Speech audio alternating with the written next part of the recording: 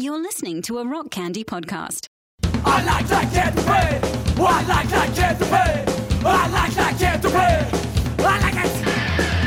Don't call me murder when I mean this is the madness I need. I cannot curb the stuff inside. John, today on Magnified Pod, we welcome Dr. Daniel Autobot Jack Peterson.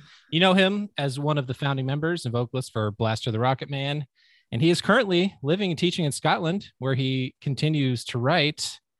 Otto, welcome to Magnified Pod. Thank you very much, guys. I'm really pleased to be here. We were so psyched that you started talking with us a bit behind the scenes, because I think it's safe to say that in our Magnified Pod month of spooky band analysis, yes, Blaster was the one that floored us. There was so much to talk about, and unfortunately neither of us were super aware of you guys at the time that you were in the scene, but we kept hearing throughout the few years that we've been doing the show that we need to get to you at some point, and you just sounded so much like a band that would be on my wavelength, and you Yes. totally were for both of us. So it was so fun to go through Monster Who Ate Jesus specifically for the pod, but also just in sort of weighing the whole Blaster history, where you went from there, the work you're doing now. You just seemed like the kind of person we couldn't wait to talk to and to talk more about some of this stuff with. So we were very, very happy that you could join us. Yeah, cool. I loved listening to you guys do that. Although, as I've told you, I was cringing as well as enjoying it. And yeah, I loved the time you put into it and the love you put into it. And once I found out what you guys were doing with this podcast and everything, I was like, oh, this is totally cool. I'm coming from a quite similar place, and I really appreciate what you guys are doing and enjoy it. So. Thanks. We try to balance the opportunities for cringe with the opportunities to shout out, genuine innovation and musical prowess, because Blaster musically is by far one of the most interesting acts we've talked about on the show. For sure. The variety of songs and the ambition of what you were trying to do. So there was plenty there for us to chew on, from a can you believe how great this is, and well, what does this mean kind of Totally. position. So Totally. to kind of kick things off, we do want to hear kind of about each stage of your artistic career and your writing and academic work, but to talk a little bit about how Blaster came to be. I mean, what was the environment that you and Dave grew up in? I assume you were both musically proficient from an early age. It seems like you were both, capable on songwriting and on instruments and all kinds of things.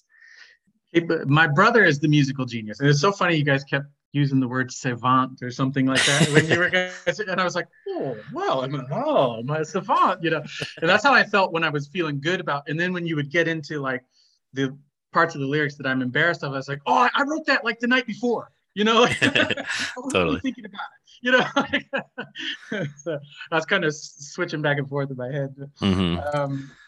Well, my brother played drums from an early age, and then it was funny, I can remember in the earliest practices, because he joined the band at like 13 or something, because we just needed somebody on skins and didn't have anybody. And I was like, oh, my brother practices all the time. Let's just let him get on. And then he like killed it. And we were like, oh my gosh, he's so good. But he would sit around and he would play drums and watch everybody else play. And then afterwards, he'd pick up the bass and do all the bass lines, pick up the guitar and do all the guitar lines. We're like, oh shit, this guy can do everything. So he's very musically gifted, a multi-instrumentalist and all that kind of thing.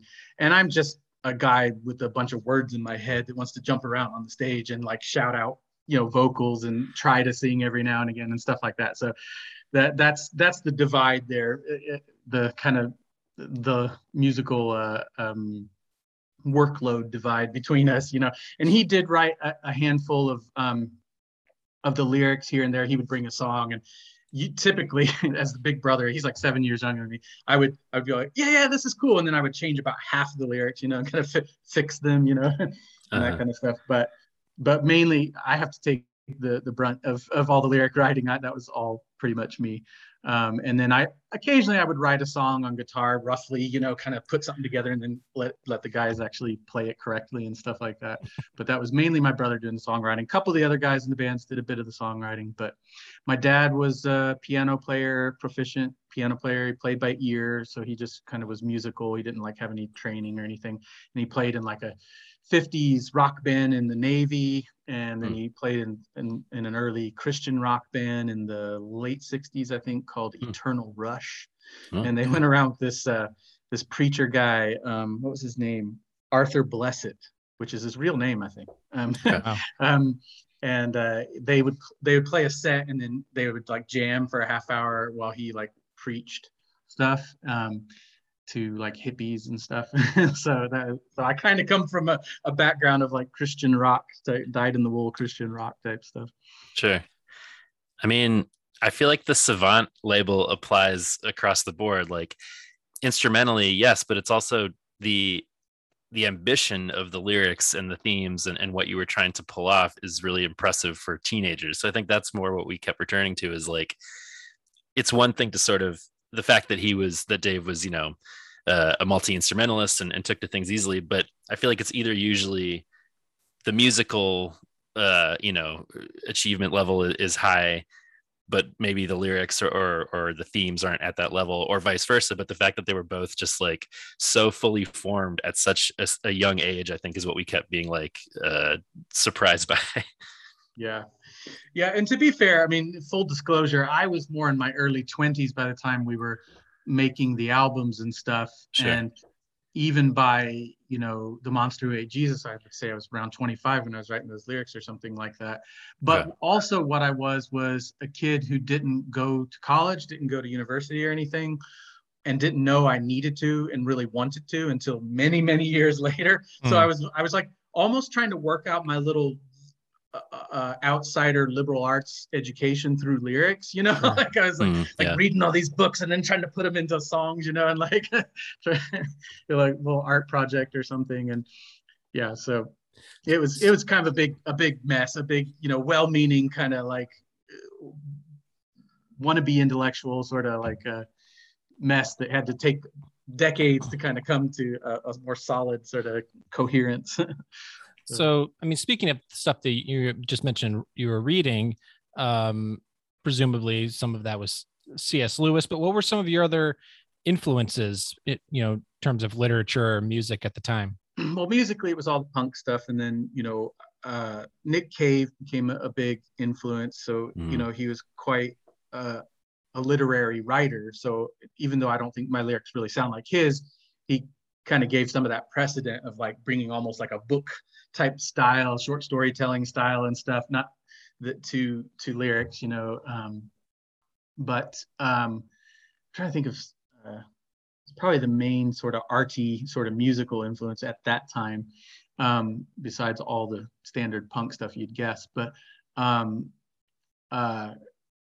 the other people I was reading, I'd say the other big fictional influence would be Flannery O'Connor, although I don't think that really shows up a whole lot in the lyrics per se. But I kind of fell in love with Lewis's fiction and Flannery O'Connor's fiction right around the same time at like 20 years old or something. So that was definitely in the mix. And then I was reading anything I could get my hands on. I really liked kind of like graduate level like Bible commentaries and stuff. I just really like to read, so that's the Greek word there and all that kind of stuff, I just needed an education and didn't know it, and I was just like reading all these books, but I one that now I would be not so proud of would be like Francis Schaeffer. Which he's one of those guys that when you're young and don't know what's going on, he just seems so intellectual and so like he's mentioning, Hegel or, what's the other guy, Heidegger, and all these kinds of, philosophers. And he had some cool things to say now and again, or an interesting way of putting things. But he himself, I would now class as almost like an outsider sort of intellectual who just he did have an education, but he was just kind of like excited about a bunch of European philosophy that he heard about and like took lines and stuff and made a nice collage of evangelical pseudo philosophizing, I would say nowadays, but it seemed really exciting at the time, and it was really, seemed like a cool way to engage like secular thought and stuff like that. And there's a few times on the Monster Ate Jesus where I'm really directly referencing Schaeffer, although I don't think I can think of examples right off the top of my head. But Okay. yeah, so Schaeffer, and then I was probably reading some standard Christian apologetic stuff like Norm Geisler, if you've ever heard of him and stuff. I think so. And then William Lane Craig, Yeah. would come into it. Yeah, of course, and more and more I would get into the guys that were, came through the proper channels of academia and stuff, even if now I still wouldn't buy into a lot of their philosophizing and ideas and stuff. But yeah, so I was just kind of trying my teeth on a bunch of that kind of stuff. Oh, Walker Percy was pretty big on my radar right around the time of The Monster Who Ate Jesus. I didn't understand what I was reading, but I was loving it. And I don't know if you've ever heard of his Lost in the Cosmos book. Yeah, know the name, but it's a trip. It's all this sort of like semiotic and existentialist philosophy, and just trying to like say, here's how life looks meaningless, but it's meaningful, and Catholic, like thrown in like and whatever. And then he's like saying really weird lines in there, like this guy said to an older woman in a hotel, I want to take you back to the room and fuck you. I don't want to nurse you. I want to fuck your brains out. Like, like that's like literally the language in the book while he's going, building this case toward like the truth of Catholic Christianity and stuff. It's like, fascinating. Wow. So I was reading quite a mishmash of like kind of conservative to middle to maybe just touching on some more progressive type stuff and whatever. And yeah, just trying all kinds of stuff. So somewhere in all of this, there were monsters. There was a lot of this imagery, because I'm hearing you, talk about all the apologetics and the philosophy and the theology. Where did this interest in monsters start? When did that first come into play? That's a good point. Okay, so that's actually more the foundation.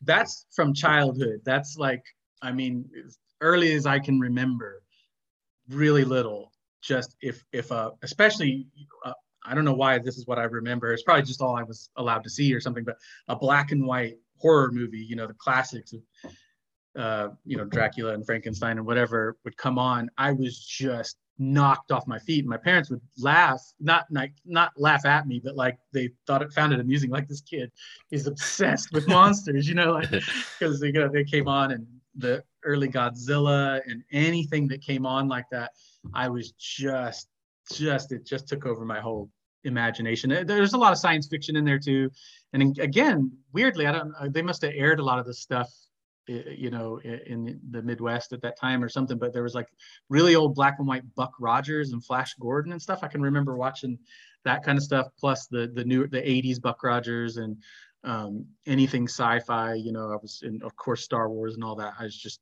totally besotted with science fiction and horror and fantasy and stuff like that. So so I just kind of loved that stuff, and I can remember my mom reading Where the Wild Things Are out loud to me. So I was young enough that I needed read out loud to me, and just being like, I'm Max, that's me. I make the monsters dance, the wild rumpus and all that, And so I just identified with that kind of thing very early on. That's just like my whole imagination. And even literarily, weirdly, I read the Screwtape Letters around like age 12 or something. Wow. I think my dad had handed it to me and said, you might find this interesting. And I didn't really understand a word of it, but I loved the thought that there was like this demon writing to another demon about trying to tempt a human. And I took it almost like as a horror story. I was like, oh, this is so creepy. I was like even kind of freaked out by it. Like, and I also weirdly at an early age, before that even, I had started reading Edgar Allan Poe, and that just really stuck with me. And that's what I always say. If I have to be honest and say where my first language comes from when I like think to write or try to make an image. It's really a combination of C.S. Lewis and Edgar Allan Poe, which is so weird for a little Midwestern kid who doesn't come from any kind of educational background or anything like that. You know, it's just like, but I just like none of those things. And then I loved heavy metal and punk and skating and whatever, you know, just kind of, there was nothing off limits. I was just like, all this goes in, you know, like, yeah. So, but yeah, I was just gonna say, I can say with confidence that in junior high, those were like two of my main dudes as well. I was like way into Narnia growing up, but it was Screw Tape that was kind of my window into sort of the next level Lewis. And I totally agree. I always wanted to see like a movie with a proper like demon puppet or something, like really go all in on the horror angle of that. But yeah, that combination, I got Poe books at like a really early age from this like early readers series. So I feel like those were some of the same sort of formative things for me. So yeah, being a kid in the Midwest digging on sort of like early theology and horror stuff, I'm right there with you. Nice. Yeah, I did read the Narnia books too. Sure. And it was, I say it all went in, but the funny thing was when I went to first write songs for the first iteration of Blaster, I didn't know what to write about.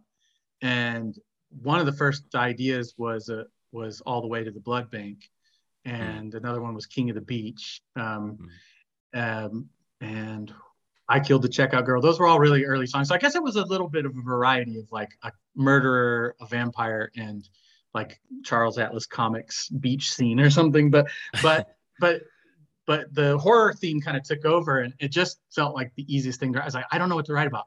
And I just like had a head full of monsters and stuff. So I was like, there you go. And then I was like a good evangelical Christian that needed to gear all that towards something. Yes. Head full of monsters is like an autobiography title or something. Yeah, right. I like autobiography. Otto. Nailed it. Yeah, I mean, could you talk us through like the conception of the band a little bit? Did you always want to start a band? Did you always want to start a Christian horror punk band? Like, did it begin as a rock opera? I heard that. That was that became a big legend. So I guess I started fantasizing about starting bands around 14 or something, and I would keep these I wish I had them now so bad. They'd be the most various thing, but I would make entire bands, like make up a band name, and then like 2 to 5 albums worth of track listings with the song titles for multiple bands. Amazing. Cool. Yeah, and it was mostly heavy metal stuff. I was really into thrash and stuff, and so it was like geared around that. It was all this kind of spiritual warfare type stuff, whatever. And yeah, so that was like, and that was just something I did. I actually didn't think I would be in a band, or I was just a pastime, and I never liked school, and I couldn't do my work, and I couldn't concentrate, and I would just make those lists and stuff instead. But and then 16 maybe or so, somebody asked me to sing like a punk song, like sort of a hardcore punk type style, to a little guitar riff they made me. Just taped it on a little tape recorder, and I just shouted out these lyrics as hard as I could, and I was like, oh, I didn't realize you can just like do that. Like, I was like, okay. And what they weren't so much vocal inspirations as performance inspirations were Mike Knott, if you're familiar with Mike Knott, because I'd seen LSU, one of his bands, play live quite a few times, and he was just so theatrical and insane. I mean, insane, off the charts, weird, rubbing stuff all over him. So he poured a whole thing of a cafeteria-sized thing of cream of corn all over him at one gig. And I was just like, you are it. This is the gold standard, you know. It was him and Mike Patton from Faith No More and Mr. Bungle and all that. Those two guys, just the energy they had and the way they performed and stuff. And I was like, and I told myself, I was like, I can't sing. I'm not really a singer, but I can do that. I can go nuts. I'll just do that, you know. And so then I started to dream of actually starting a band, and managed to get one going eventually with my brother and some friends and stuff. So.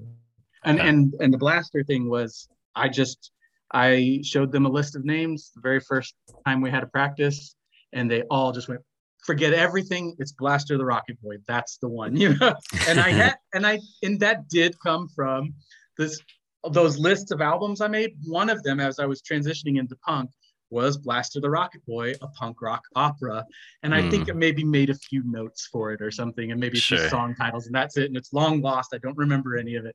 But yeah, it was an idea for a punk rock opera called Blaster the Rocket Boy. So still time. We should make that happen. Was everybody on board with the horror angle of it? Was that something that like you brought and everybody was equally excited about? I mean, what was that? How did that sort of deciding on a theme go? They just left it up to me. Okay. I think they just wanted to play songs, and I think they liked the vibe, and we wanted, there was always a lot of tongue in cheek. I mean, we wanted to be funny, not just like a comedy band, but we wanted to be funny as well as intense or whatever. And they were like, yeah, cool, vampires and stuff, let's do it, and then it just became a huge obsession for me. And by that time I probably wouldn't have allowed anybody to change it. I got, egocentric and like, no, this is what we're all about, and everything.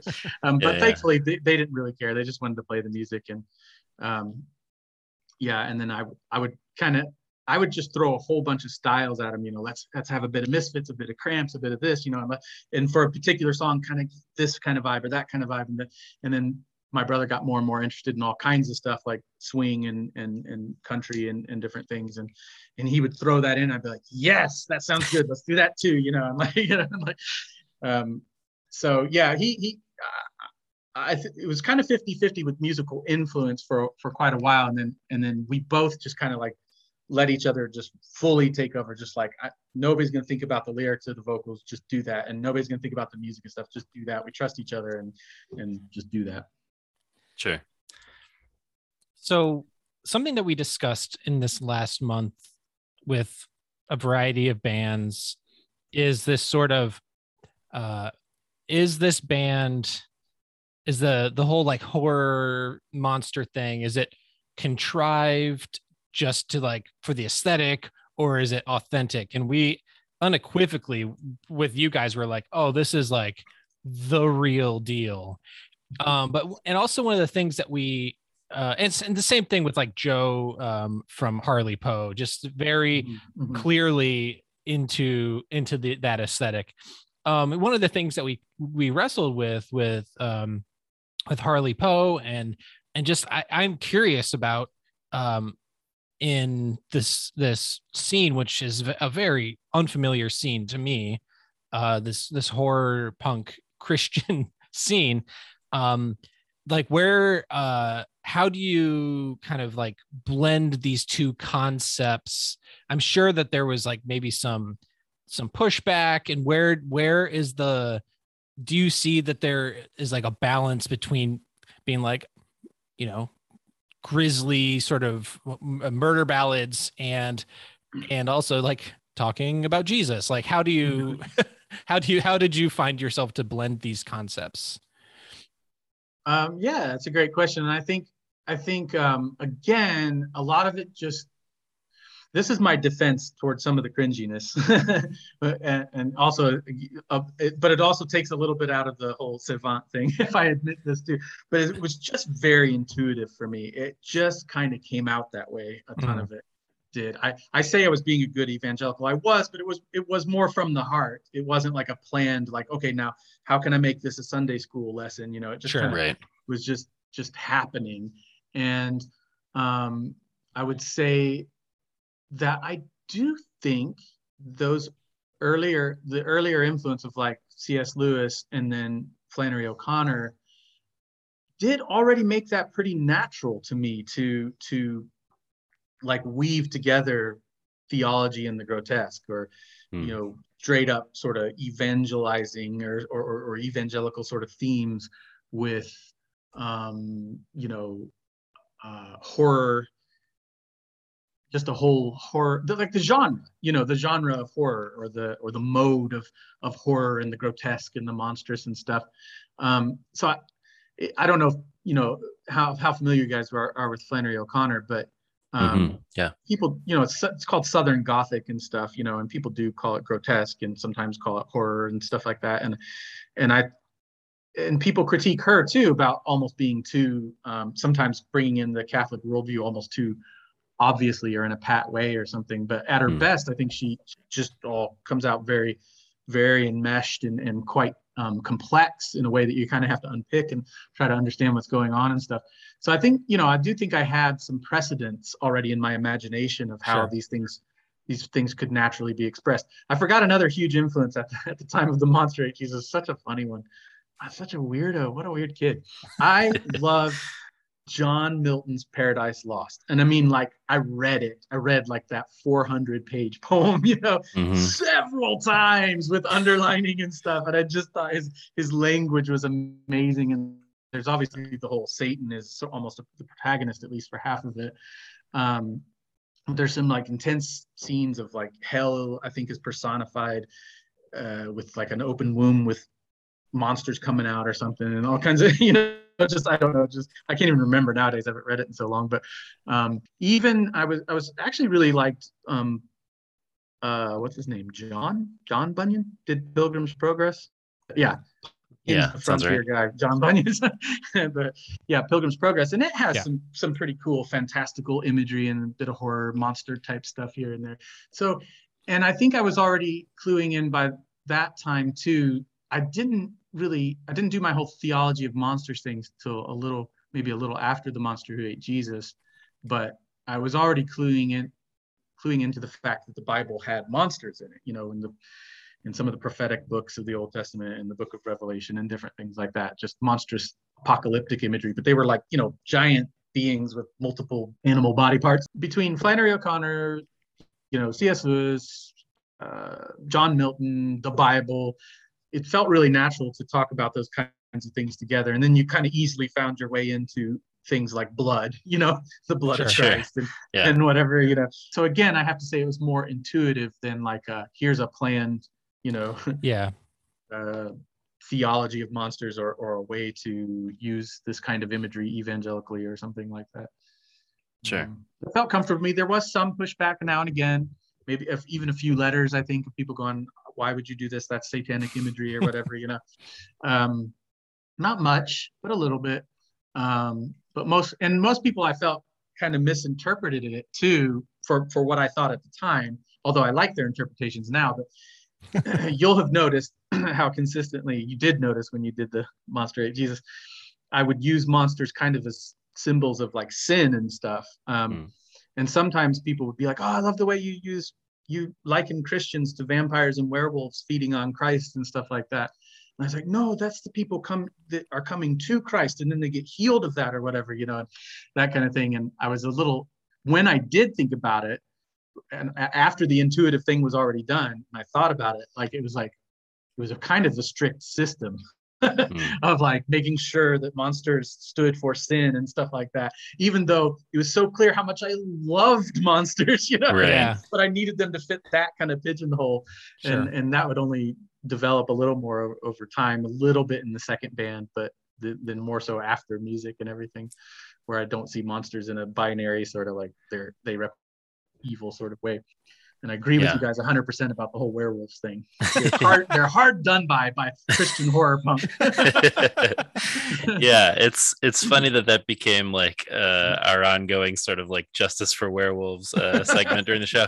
But I mean, it kind of became this thing that was a little bit of a discussion within our like Patreon Discord, as some folks were saying like, well, I mean, that metaphor has been used for centuries. It's not like unique to, Christian bands from the 90s that, monsters often stand in for sin or for things we can't control. And we'll get to this in a little bit with your work around, monstrous elements and how that incorporates with theology and stuff like that.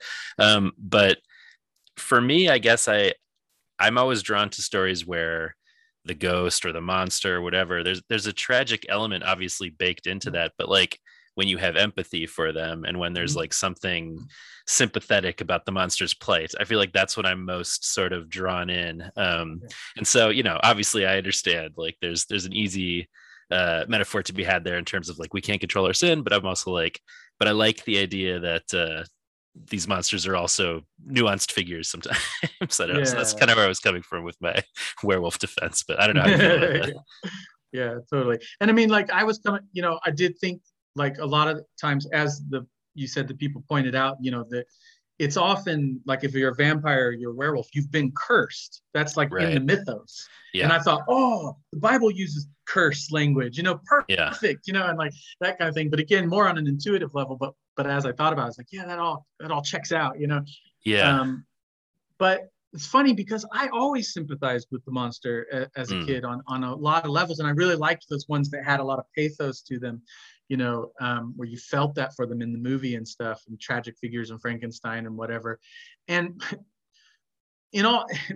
this, I would say, to go into a deep end moment for a second here, I would say that's a bit of the toxicity of evangelical culture, is that I really did think that I was being empathetic with Sure. these sinful monsters, Yeah. and Yeah. that I was offering them love, and compassion and redemption, not from me, but just like saying it's there, there's hope or whatever, and I was taking that childhood love of the monster and sympathy with the monster, and thinking that I was offering, extending that to these monsters, but the kind of rigid theology that had to fit into, I didn't realize at the time, but almost, I'm not sure what the best term is.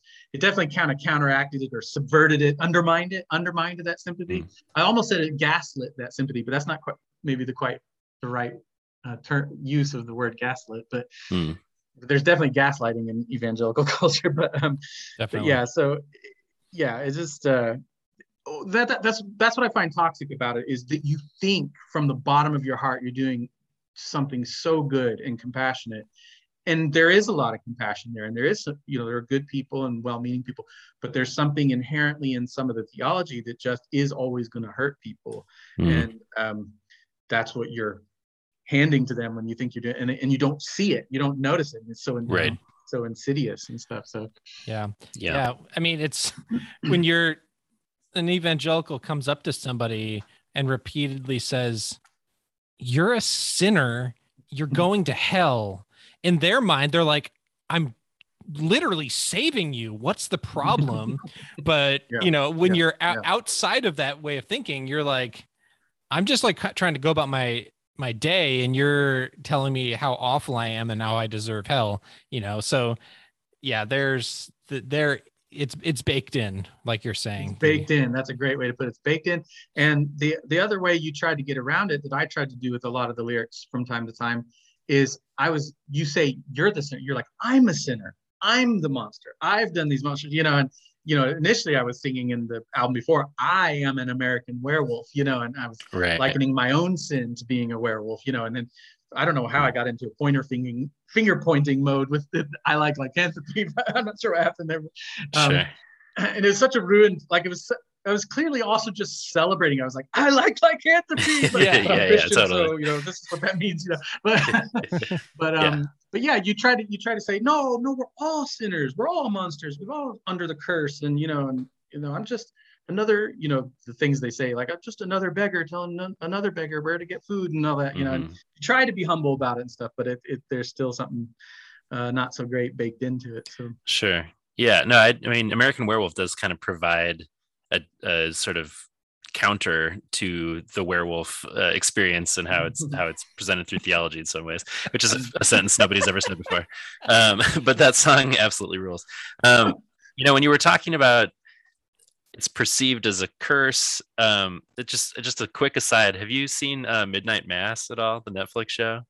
I'm about, I want to say 5 episodes in. Okay. Yeah. I feel like it's very along those lines, right? Like what a faith, in this case, like Catholicism or Christianity, can perceive as a blessing can be an obvious curse, and vice versa. So anyway, it seems along your lines, the things that you like. Yeah, I'm very curious how they're going to resolve the sort of theological tensions that they've set up with that show. But it's really fun. It's a really cool approach, just getting right out there with, the spiritual theological imagery and monsters and tackling that. It has an ending that I think is fascinating. So eventually I'd love to hear your take on that. But anyway, we can move on from that. Well, before we get too far away from I Like Lycanthropy, there was all kinds of discussion on the pod, off the pod, about what the werewolves actually were kind of representing in that song. And I was curious, I don't always like necessarily asking musicians to explain themselves when it comes to what lyrics mean, but since you did give us carte blanche to ask you about lyrics, I gotta know like what that song is actually about, because I don't want to keep speculating. Okay, I'm gonna give everybody the juicy gossip on this one and just tell the cold hard truth about this song. So yes, I had homosexuals in mind, definitely. I was riffing on a bumper sticker at the time that said, I think hate maybe is not a family value, and then it had like a pride flag, or I think the one I saw was from some lesbian coworkers who I really liked, and they liked me. It had the pink triangle, but yeah, so I was kind of riffing on that. The thing I will say is that it only came up as an example to me. The whole song is not about homosexuality or that, or even sexual sin or something. It's about sin, and sinners, and that one example, unfortunately, as I thought at the time of sin and being a sinner, was, came to my mind and kind of sparked some of the ideas. But when I said, don't call it a curse, how's that go? The Wolfman is back. Don't call it a curse. Sticker on my car. Read and weep for the ones you love. Says equal rights for werewolves. Yeah, I can't believe I can remember that. That's amazing. But I really was, by that point, the metaphor had come in a bit from some homosexual sort of or some pride sort of culture. But I really meant it as like a general, like, anybody who tries to excuse their sin as just the way they are or something, isn't seeing reality, and they're missing their own problem and the solution in Christ and that kind of thing. So yes, it was spawned a little bit, but the funny thing is I had no agenda about that kind of stuff. I didn't think a lot about homosexuality. I wasn't like, oh, that's what's wrong with the world today, or like, it really wasn't that on my mind. And I that little idea came in there, and I kind of riffed on that, and then I was talking about sin in general.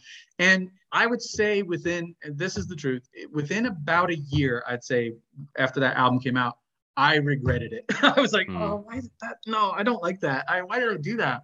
That's not. And I remember somebody interviewed me when I first moved to Scotland, somebody from the States, somebody's like teacher or something that had done a paper on Blaster, and he was like, oh, that sounds cool, I want to interview. And he asked me point blank about that and stuff.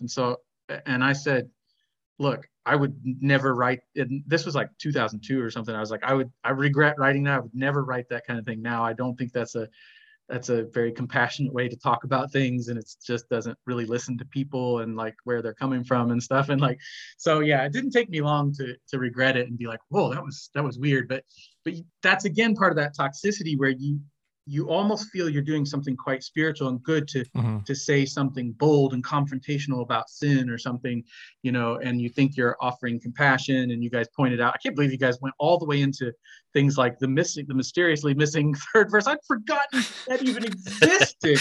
Like, thank you for bringing that up, digging that up for me. And again, when you guys read it out, I was like, and the way you guys were hearing it, we're like, yeah, it's a good thing they didn't put that. I was like, I thought that was so like compassionate or something, to like kind of portray this monster that is being shown compassion, but still wants to eat the one showing them compassion or whatever. But it just starts from such absolutely abysmal premises, of saying the way someone is born is like somehow connected to curse or sin or something. And sure.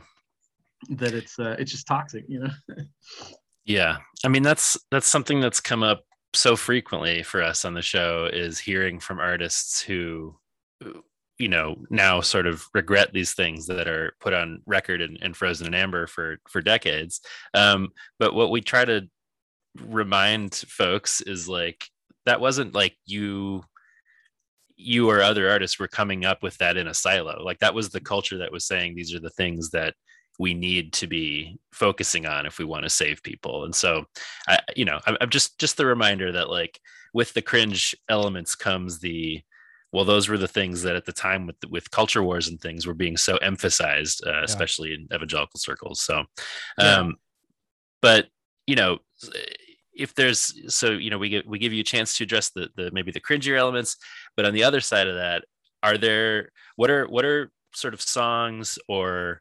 albums or experiences you had in the band that you look back and you're like proudest of, or that you are most excited about thinking about again when you look back on it? Well, if you don't have to put this on the podcast if you don't want to, but just before we move on to that, I would like to say that you can maybe make this bonus content or something.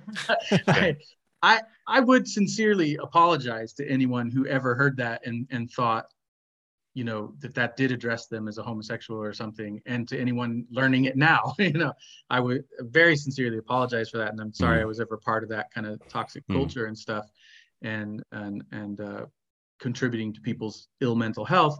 And out of my 5 children, 4 out of 5 all identify as LGBTQ plus, including trans and so on. So, and I don't even know how many, I know some of the older kids know about some of these old lyrics, and they try to be kind and gracious about it. Sure. And kind of laugh along with me about, oh my gosh, the cringe, But, but yeah, so it's thanks for sharing that. That hits home, and that I care about, and I'm very much on the opposite side of that issue now. So yeah, thank you. I'm sure that's meaningful for people to hear and for us to hear. So thank you. Yeah. So what I'm proud of, I do really love the album, The Monster Ate Jesus. I think musically and stuff, that's the one I can listen to again every once in a while and be like, wow, that's really cool. We made a good album, and I am shocked that the kind of new fans like you guys, not to call fans, but new listeners come for sure fans. New listeners come along every once in a while and are like, oh, have you heard of this Blaster Group and this Monster Ate Jesus album? And I'm like, that's amazing that people are still discovering it that much later. And I do like that album, and I've occasionally tried to put a song on a Spotify list, like Human Flytrap. I think you guys put that in your top 3. I really do like that song. I meant to make my own top 3 and I forgot to do that. But Human Flytrap might go in there. Hell yeah.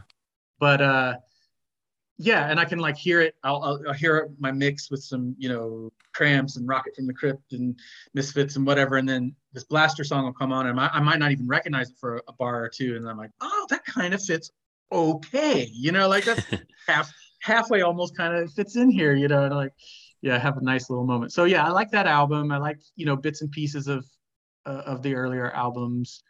I think the lyrics, sometimes I do hear some of the lyrics and think, it's not bad writing. It's just for a kid who didn't know what he was doing and, just trying this stuff out. And especially when it didn't go into blatant Jesus territory, it kind of held together better. But yeah, I don't know if I can, we generally played pretty good live shows. I mean, we could be like most bands, we could be kind of hit and miss. Maybe we weren't practiced enough, or we had new members coming in and out and we couldn't, perform as well as we'd like. But when we were on, we were really on, and we made a mess of things, we broke things, we didn't get paid because we broke things, and and everybody had a really great time, and people would come to the front to make sure that I spat dog biscuits on them when I used to spit dog biscuits on the crowd and stuff like that. And yeah, we were known for a good live show and that, good stage presence and all that kind of stuff, at least when we were at our best. And I'm proud of that. And that was fun and all that kind of thing.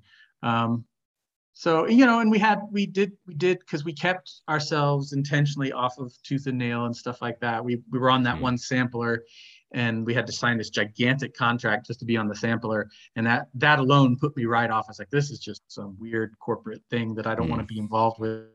And so we kept ourselves kind of underground and everything.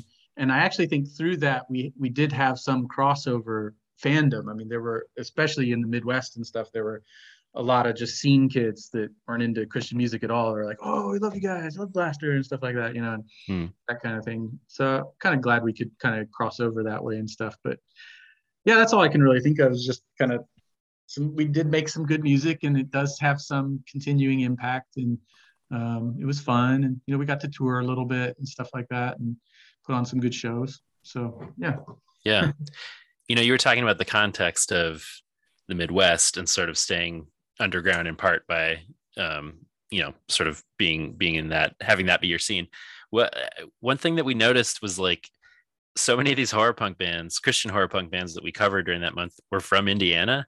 And for the most part, a lot of the bands we're covering, you know, from the Christian punk world was like West Coast, largely West Coast, some East Coast, but not very much Midwest. But all of a sudden with the spooky stuff, it was like Indiana was the hotspot. So do you have any like thoughts on, I mean, what was it like being in Indianapolis as your scene? Did you feel like there's something about that world that sort of breeds outside of the box bands like that? Or what do you think about that?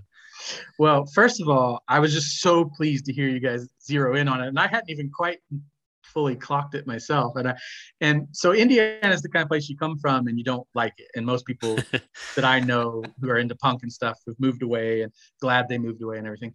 But I moved away sort of early enough to then look back on it wistfully. And now I still think it's like, it is the most dull Midwestern state. Even Illinois comes kind of close, but it's at least got Chicago, you know. Right. But like places like Minnesota and Wisconsin, there's something you probably think, we're just the Midwest, but it's way better than Indiana. Like Indiana genuinely is just flat strip malls and cornfields and nothing else. And the culture is largely dull and it's nowhere America is what I call it. And but I now can appreciate a whole lot of stuff about it and see its own kind of weird charm in its flat. I mean, believe it or not, I live in a very hilly place now, very mountainy, hilly place. And I miss flatness sometimes. Sometimes I like get freaked out by too many hills. I'm like, I need to see further. Like, So, and Indiana isn't even epically flat the way, you know, I don't know, Montana or Wyoming or something is, you know what I mean? Like, it's just flat. It's just kind of flat, you know? But, so I do kind of like Indiana in a nostalgic, tongue-in-cheek sort of way now. So it's kind of fun to be like, oh yeah, Indiana is being noticed as the place that bred all this horror punk or whatever. I remember at the time when we first started making the music and we started being like, we want to do surf, we want to do punk, old school and a little bit of new school, and mix in some country and whatever. And I remember thinking at the time, this is so Midwest. This is so Indiana. Like, we are not cool. We could never do all that West Coast, East Coast stuff. Everybody's tight. They have a tight style. They've both visually and musically, and they're locked in. They've got traditions. They've got, you know, a whole scene behind them with all these classics and greats, and you know, they're so authentic. And we're just like, you know, like nerds who like punk rock and like just, we just can't compete with all that.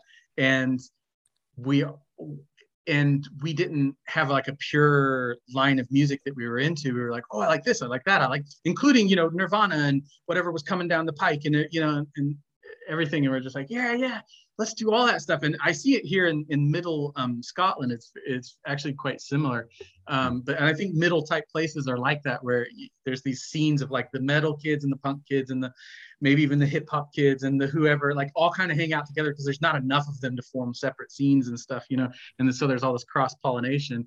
And I remember thinking like, it's hilarious that I called us like corn surf or something like that at one point, like, because it's like, why are we playing surf music? We're surrounded by cornfields. So we're like, screw it, you know, that's just, yeah. So I think it does breed like a goofy, naive sort of creativity and willingness to like experiment and mix and match and just mash up stuff, because we're, you know, we can't help it. We're you know, in the middle, and we don't know what's going on in the cool places until they're not cool anymore and stuff like that. And then if you come to a place where you embrace that and you're like, this is hilarious. We're the Hicks. that's kind of awesome. Let's just like lean into that, and make weird stuff, So, but why some of it comes out as horror and stuff is, I don't know, maybe, Stephen King latched onto that a long time ago with, Children of the Corn and whatever, just sort of like cornfields are creepy and, enough of that flat space just kind of creeps you out and think of monsters and stuff. Sure. That makes sense. That works for me. Yeah, there's something lurking behind, the tall grass, the tall corn, Yes. That is creepy. So where in Scotland are you? I'm in Glasgow. Okay. It's kind of, Edinburgh is the capital, right, but Glasgow's the biggest city. And they're kind of rival cities. But it's sort of in the middle. There's the Highlands with all the mountains and stuff up top, and then there's the lowlands, which have like hills and stuff, very pretty. Yes. And then there's the middle sort of industrial belt of like Glasgow and Edinburgh and stuff. It still has some really pretty stuff in it too, but it's more urban and what have you. Scotland is at the top of my list of places I want to visit. It just has always struck me as just stunning, and I am an enormous Scotch fan, and I just want to go and sit on a hill somewhere and pour myself a dram in a Glencairn glass and just cry looking at the water. This is a good place to come and do that. And it will be very rainy and grim and it works for that. Sitting outside in the heather, sipping whiskey. Visit the distilleries and all that kind of stuff. It's great for that. It's a great place to visit. And when the sun shines for a minute or two here and there, you'll see glorious vistas if you go up north or whatever, and it's epic and amazing. It's everyday life is like anywhere, Sure. like there's all kinds of cultural things that are not, it's not like everybody's just wistfully Scottishly romantic here or something, Right. All the there's like all the crappy mainstream cheese and annoying stuff, and there's the just down and out, just really rough stuff, and there's everything in between and all kinds of other stuff, and the rich people and the poor people and the whatever, and like just all the big mess that life is. It's all here, But yeah, it's a great place. It's really cool in its way. I was thinking about that scene in Trainspotting, which was a movie and book I was way into growing up, where they're like out looking at the vistas, and he's like, "Isn't it amazing to live there?" And they're all like, "It's shite being Scottish. It's awful." Yeah. Anyway, so I'm sure both of those things live together in tension. I love that scene. Yeah, so good. But talking about moving into sort of Glasgow from Indiana, talking about Voice of the Mysterons, like, what did you want that project to be compared to what you did as Blaster, instead of how did that come together? Well, Dougal was kind of the driving force. Dougal, his stage name is still Dougal McMisteron. That's awesome. I think his name, funnily enough, he's a friend of mine, but I do forget his name all the time. Ross McDonald, I think is his name. Ross something. But his friends long ago started calling him Dougal.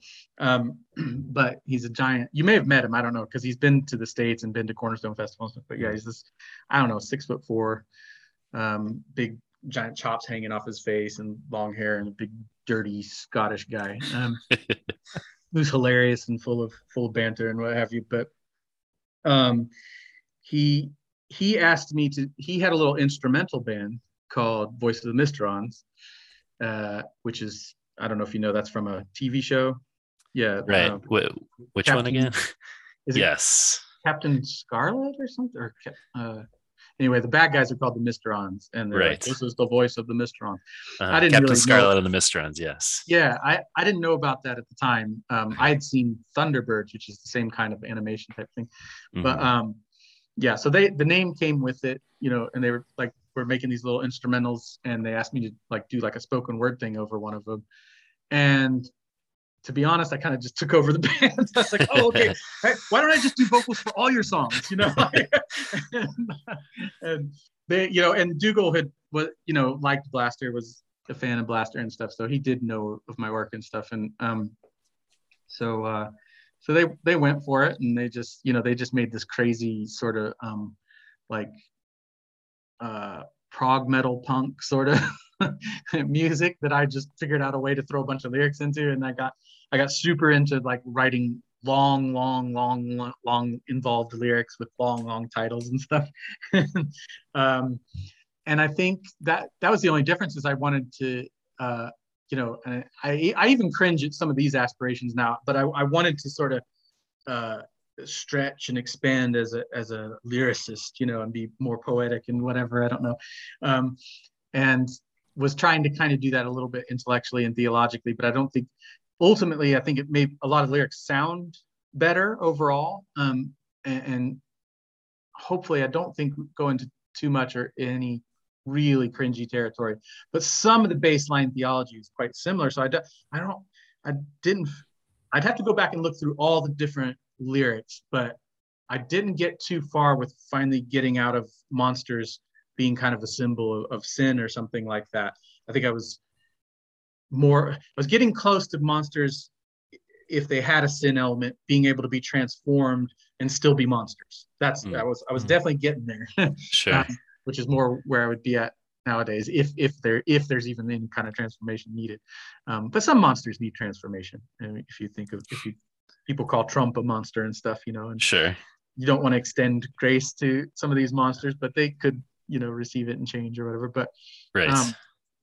But yeah, so that was the only real difference. I wanted to keep kind of doing monsters and stuff, but in a more lyrically robust way or something, and just not be limited to sort of vampires and werewolves and that kind of thing, and just kind of, I don't know, riff a lot on, I don't even know what my inspiration was or what. I think I was kind of making up monsters and stuff. I'd really have to go back and look at those lyrics. I haven't thought about those in quite a while.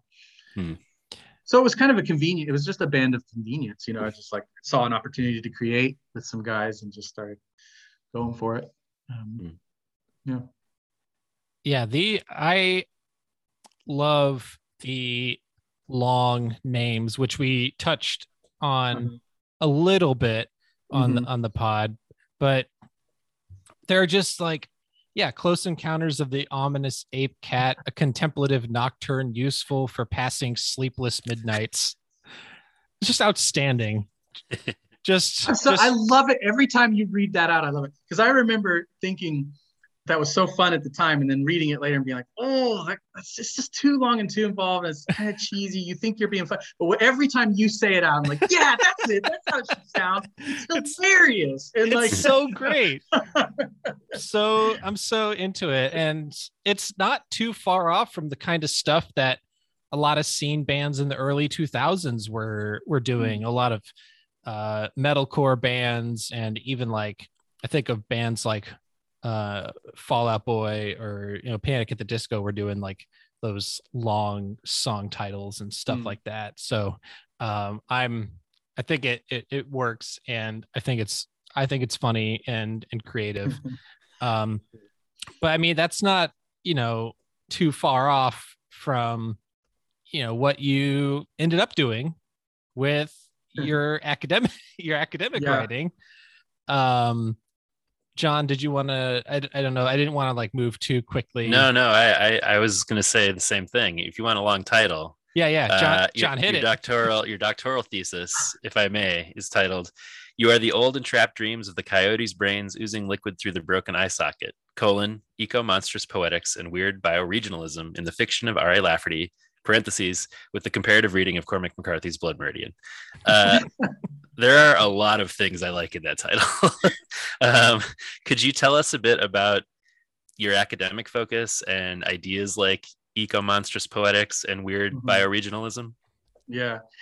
I sincerely never dreamed they would let me use that title. I didn't tell them that was going to be my title. I had some shortened, tame, eco-monstrous poetics and Lafferty or something like that I'd been using all along. And then when it came time for the submission, that's what I put in the form. And I was like, they'll kick this back to me and go, you can't use that for a time. And they let it go through. And it's like on the university website and stuff. I'm like, yeah, so great. How many? Now I could just get a publisher to use that title.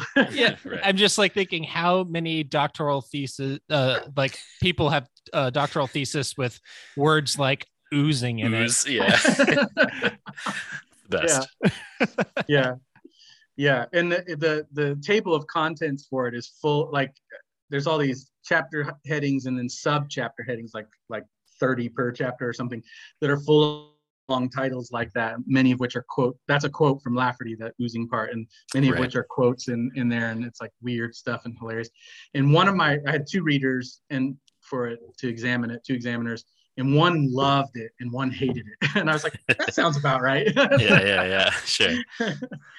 But yeah. So this is the funny thing about a PhD, which, if you know, this is always the thing with PhD people, like that when you're writing it, you know, you never can explain it, and you're like, oh, I don't know how to say. I just you know, it's like and then you start saying all the stuff that nobody understands, and you barely understand yourself, and then you finish it, and you've passed it, and you got through, and then people go, so what's it about? And you're like, oh shit, I forgot to figure out how to say what it's about to people. I still don't know how to say it. Like, Yeah. I don't know what to say here. Like, Yeah. so it's basically it's English literature stuff. It's literary studies. So it's all about reading books and stories and things.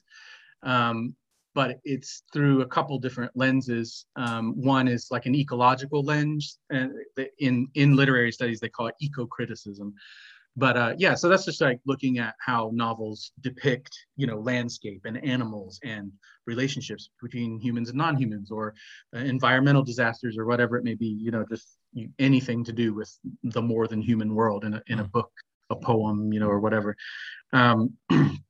So I'm kind of doing that thing with the guys I'm looking at, R.A. Lafferty and Cormac McCarthy, both of whom write a whole bunch about like Oklahoma and Texas in their landscapes and animals and things like that. But the further element is monster theory, which is like a subdiscipline that studies monsters, you know, and what they mean culturally and stuff, and all the different kinds, from ancient Greek stuff to the latest, you know, vampire movie or whatever. And there's, you know, lots of anthologies with people writing essays about that kind of stuff.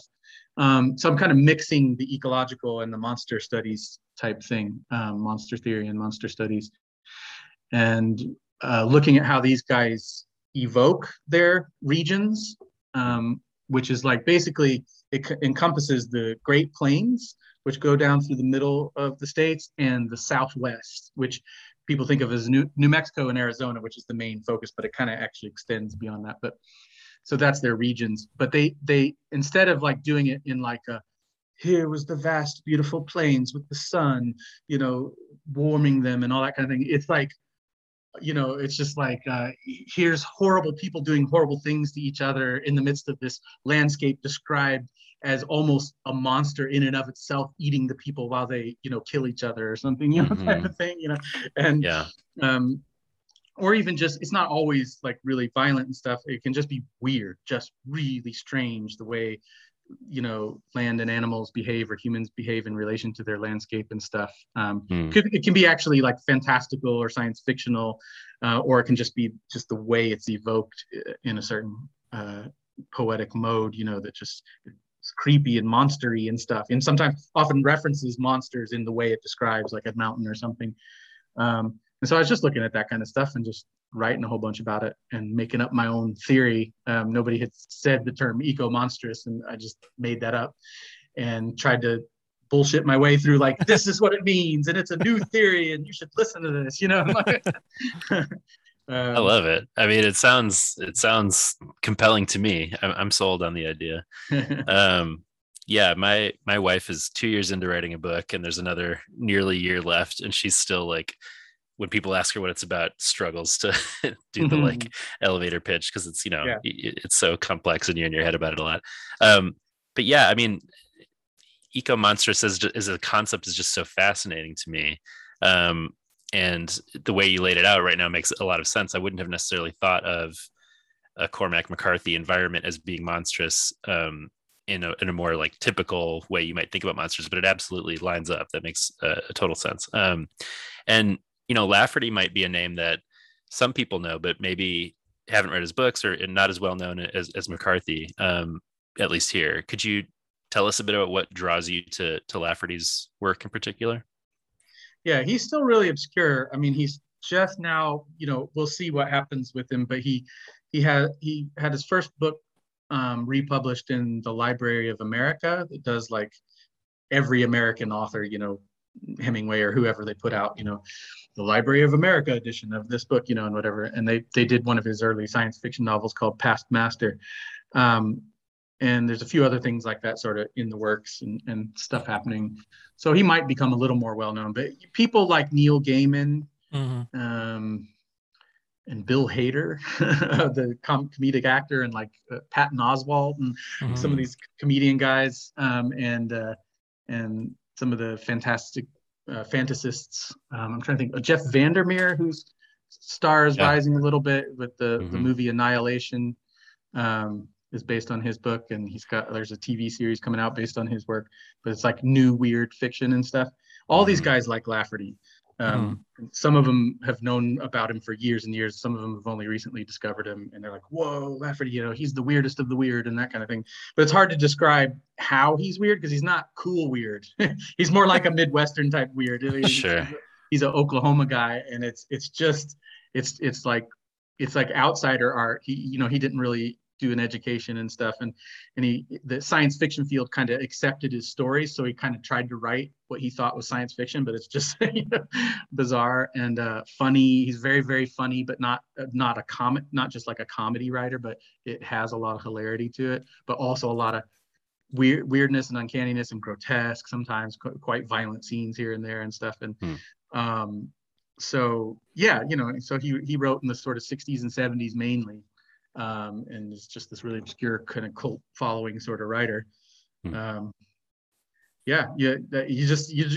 you can do is look up his name and see what you can find, because most of it's out of print and stuff, and people either get into it or they don't, but when you get into it, you usually become an ultra fan, I mean, sounds pretty good. It also sounds like Blaster fans. Yeah. The people that are really into the band are really into the band, and I think that's why we had Blaster Evangelist being like, you need to cover this band. I mean, we've even had speaking of Mike Knott, we've had people tell us we need to cover Mike Knott at some point, so that might need to be on the docket. Yeah, for me, I mean, it's funny because you never know what people are going to think. Like, you see it through this certain lens that was from when you were younger and everything, but for me he's maybe like Christian alternative rock's one true genius or something like that. I rate him pretty highly. Yeah, we had we've had Reese Roper, Five Iron on many times, but he in particular kind of said pretty much exactly the same thing. So I know that's a sentiment people share among artists that I trust. So we need to further dive into that. And Lafferty has, there's like a faith component to his writing, right? I mean, that's an aspect of it. Sorry. Yeah. So that's actually how I initially got into him. When you discover C.S. Lewis or whatever your sort of Christian fiction type thing is, which is usually C.S. Lewis, as a young evangelical or whatever, you're looking around for more of that stuff. And maybe you run into Flannery O'Connor or whatever. And I discovered Walker Percy and basically a bunch of Catholics write really good fiction, G.K. Chesterton and stuff like that, even if tons of stuff is problematic in different ones in various ways. But Lafferty's name just kind of came in at some point with some of that stuff of like being a Catholic writer. And I remember checking out several different people and not necessarily getting into them.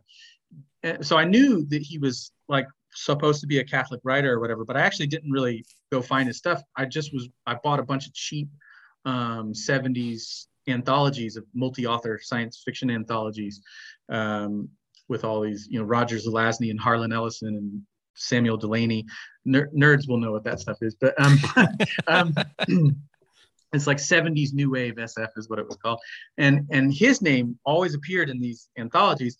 And as I was reading through, eventually I found myself, I just didn't even want to read anything except if it said Lafferty. And that's the only thing I would buy. I would look through table contents of Lafferty because they just stood out. They're hilarious and bizarre and just so full of wonder and monstrosity. And yeah, so it, and then, so it was just how cool the stories were.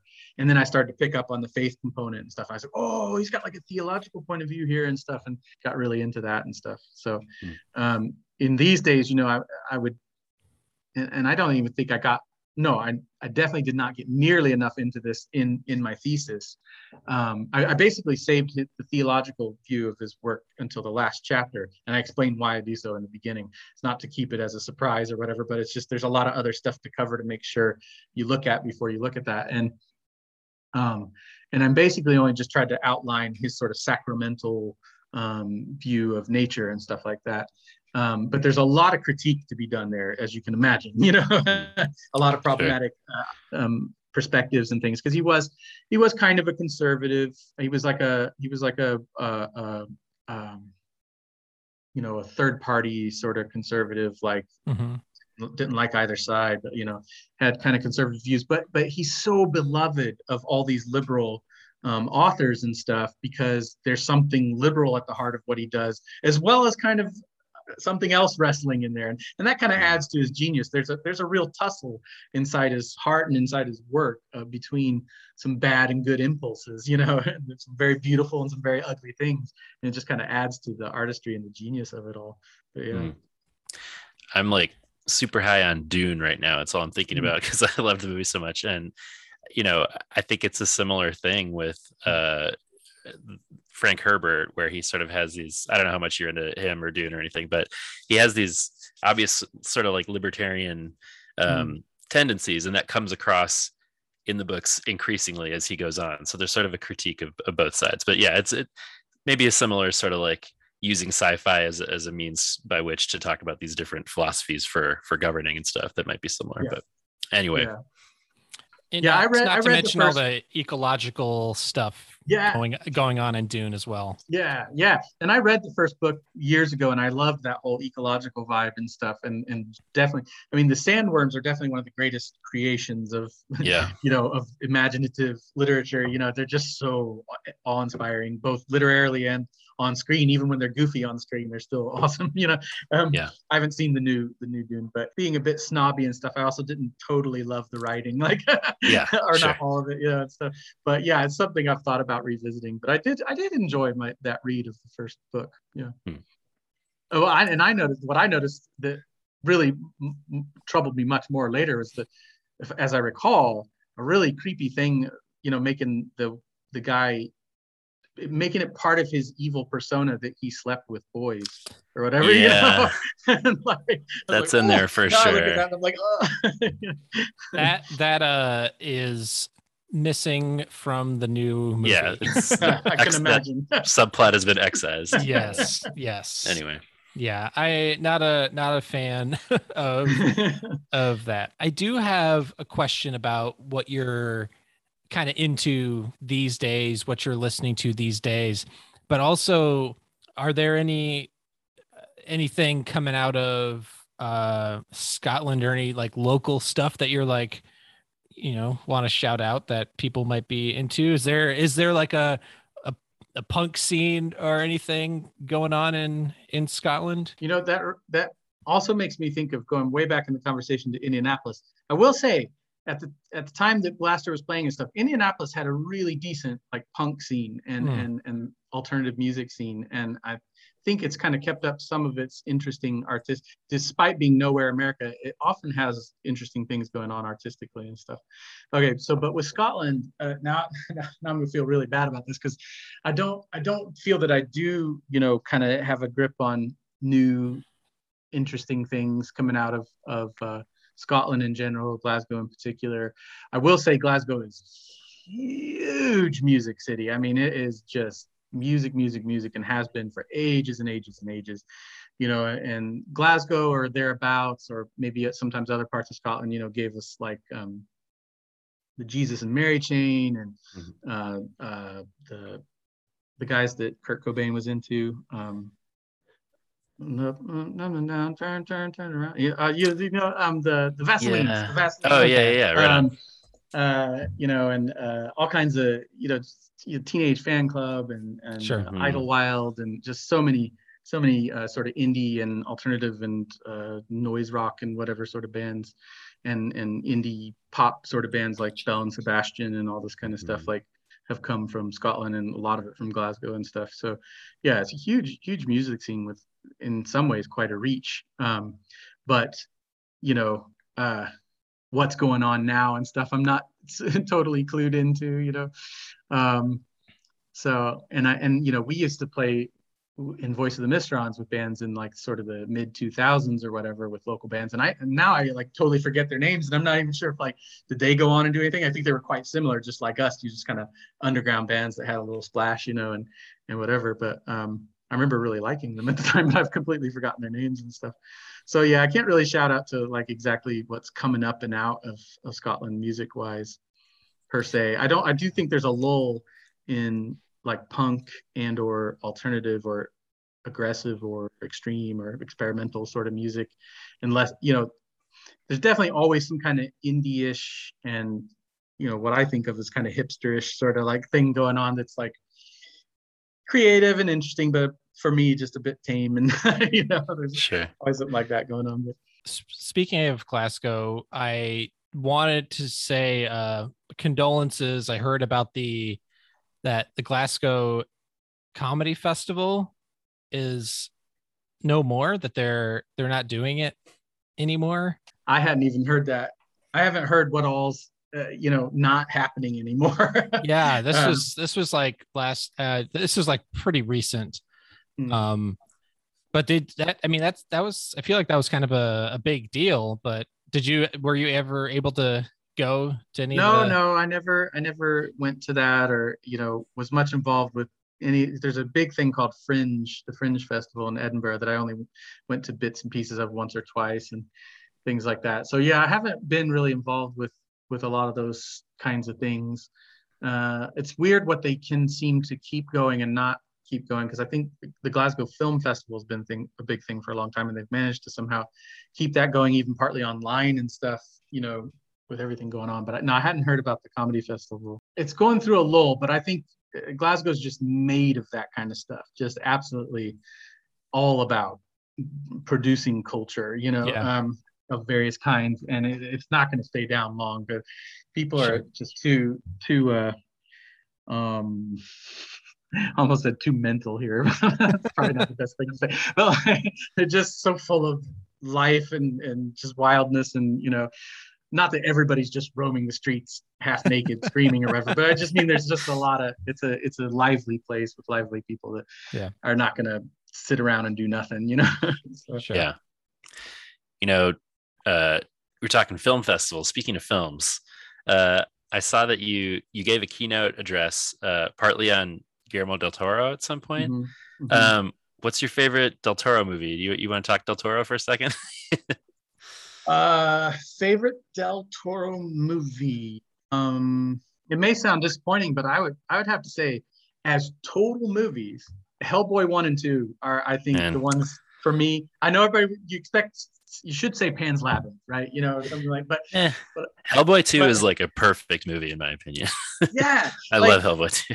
I wrote an essay on Hellboy 1 and 2 for a book called Divine Horror, and everybody was covering different movies and stuff.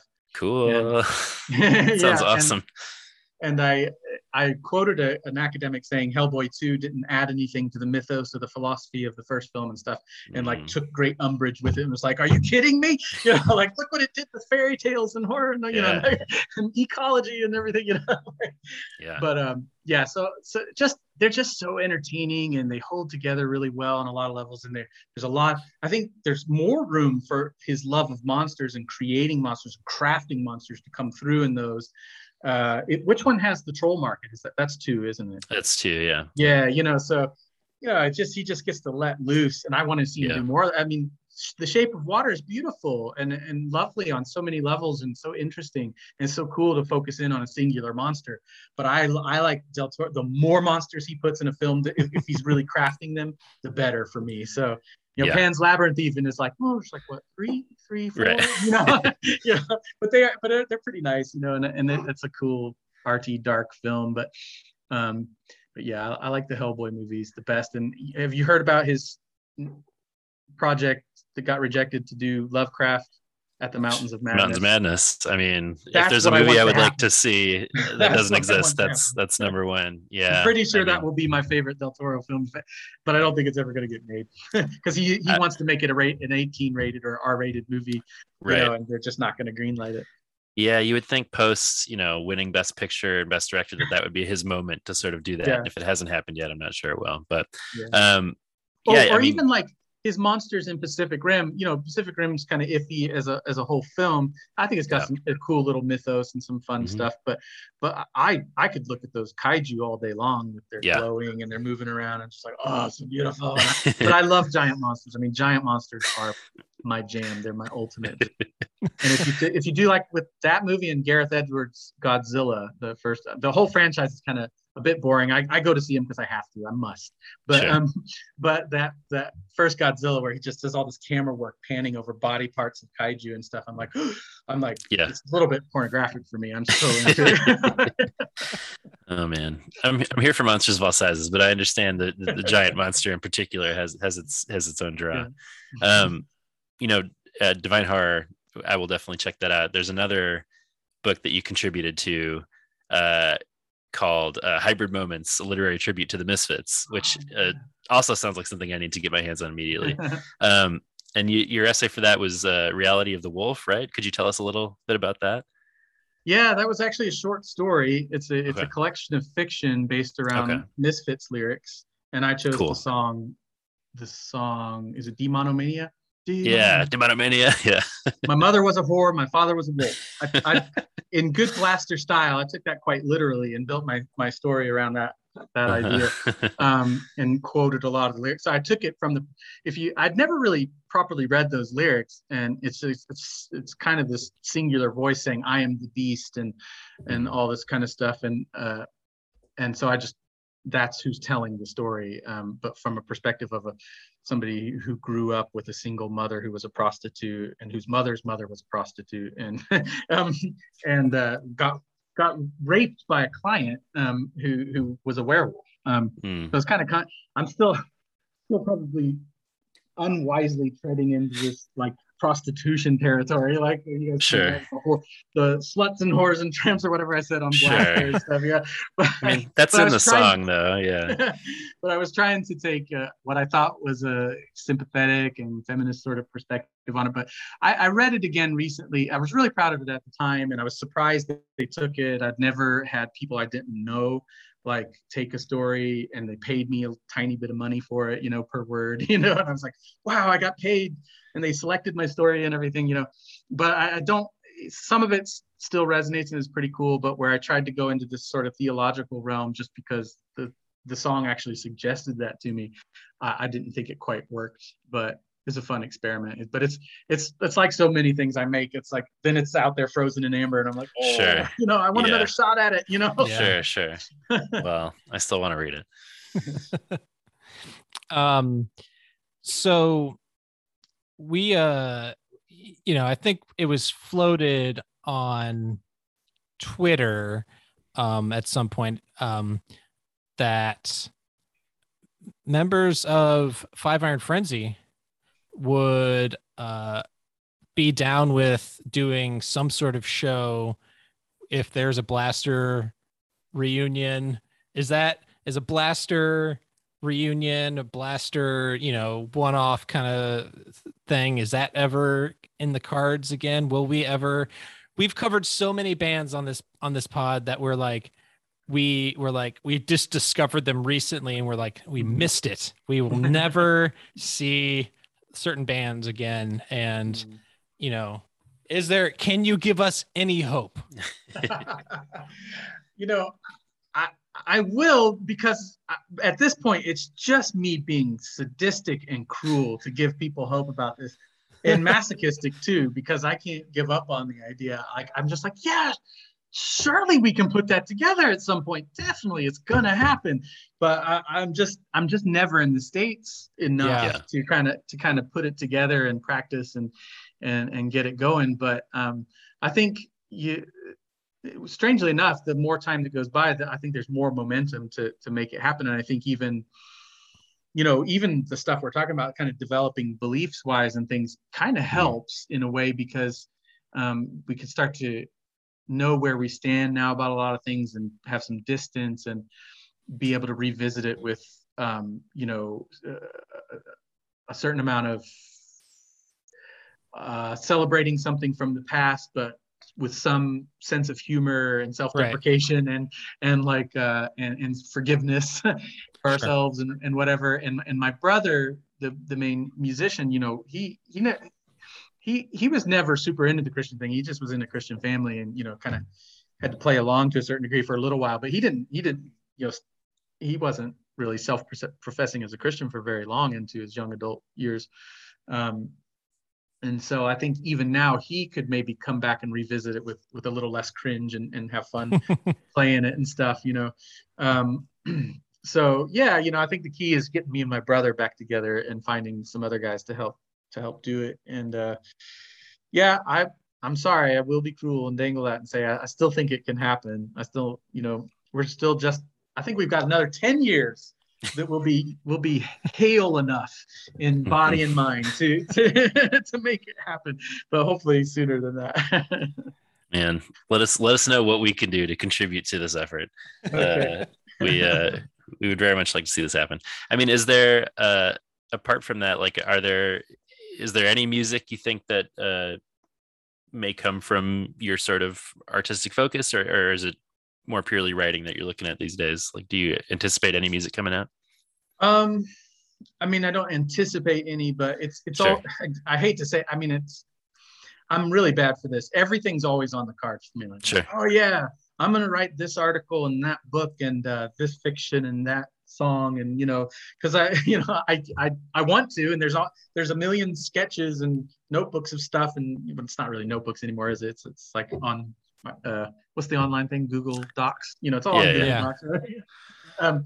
You know, so, you know, I'm always kind of messing about with that in my head and stuff. And I still have a desire to make music sometimes and sing. And my brother and I made a few demos over the years, just like 3 songs, I think.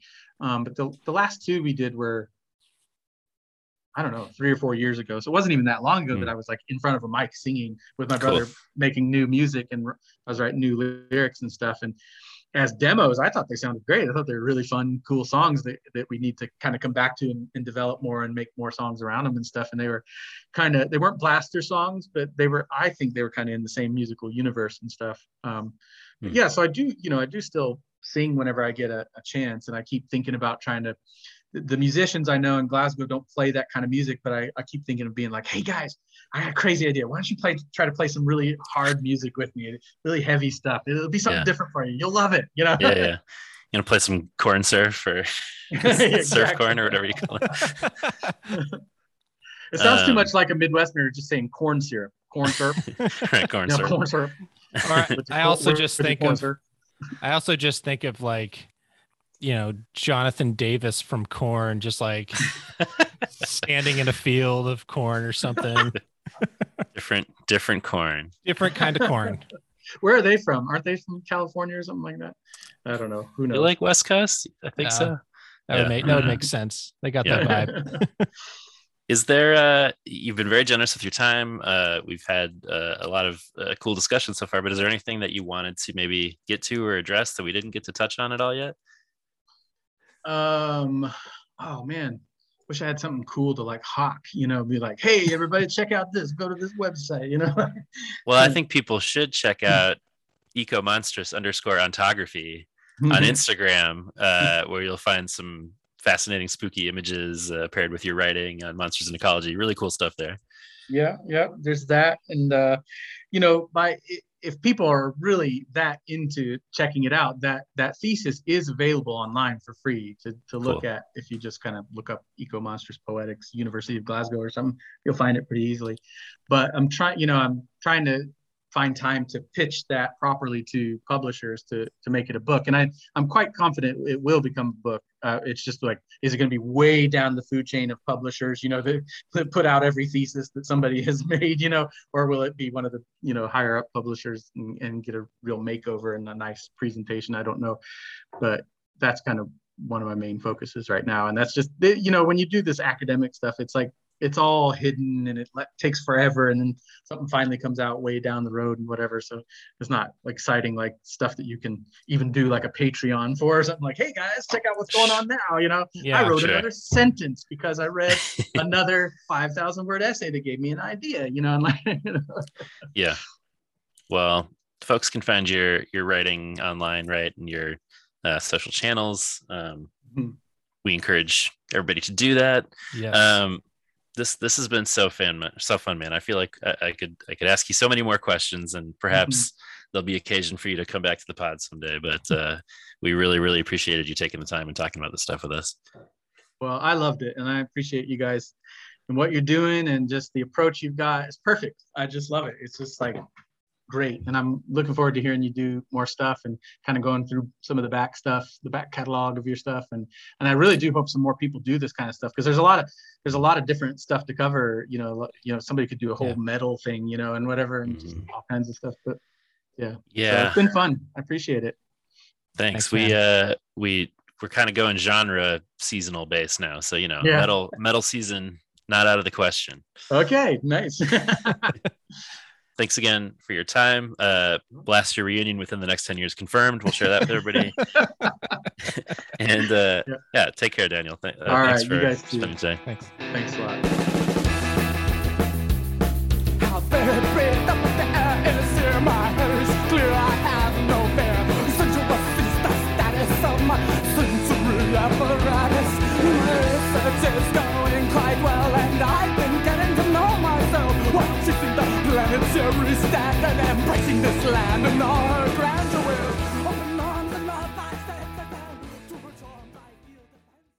For more shows like this one, visit rockcandyrecordings.com.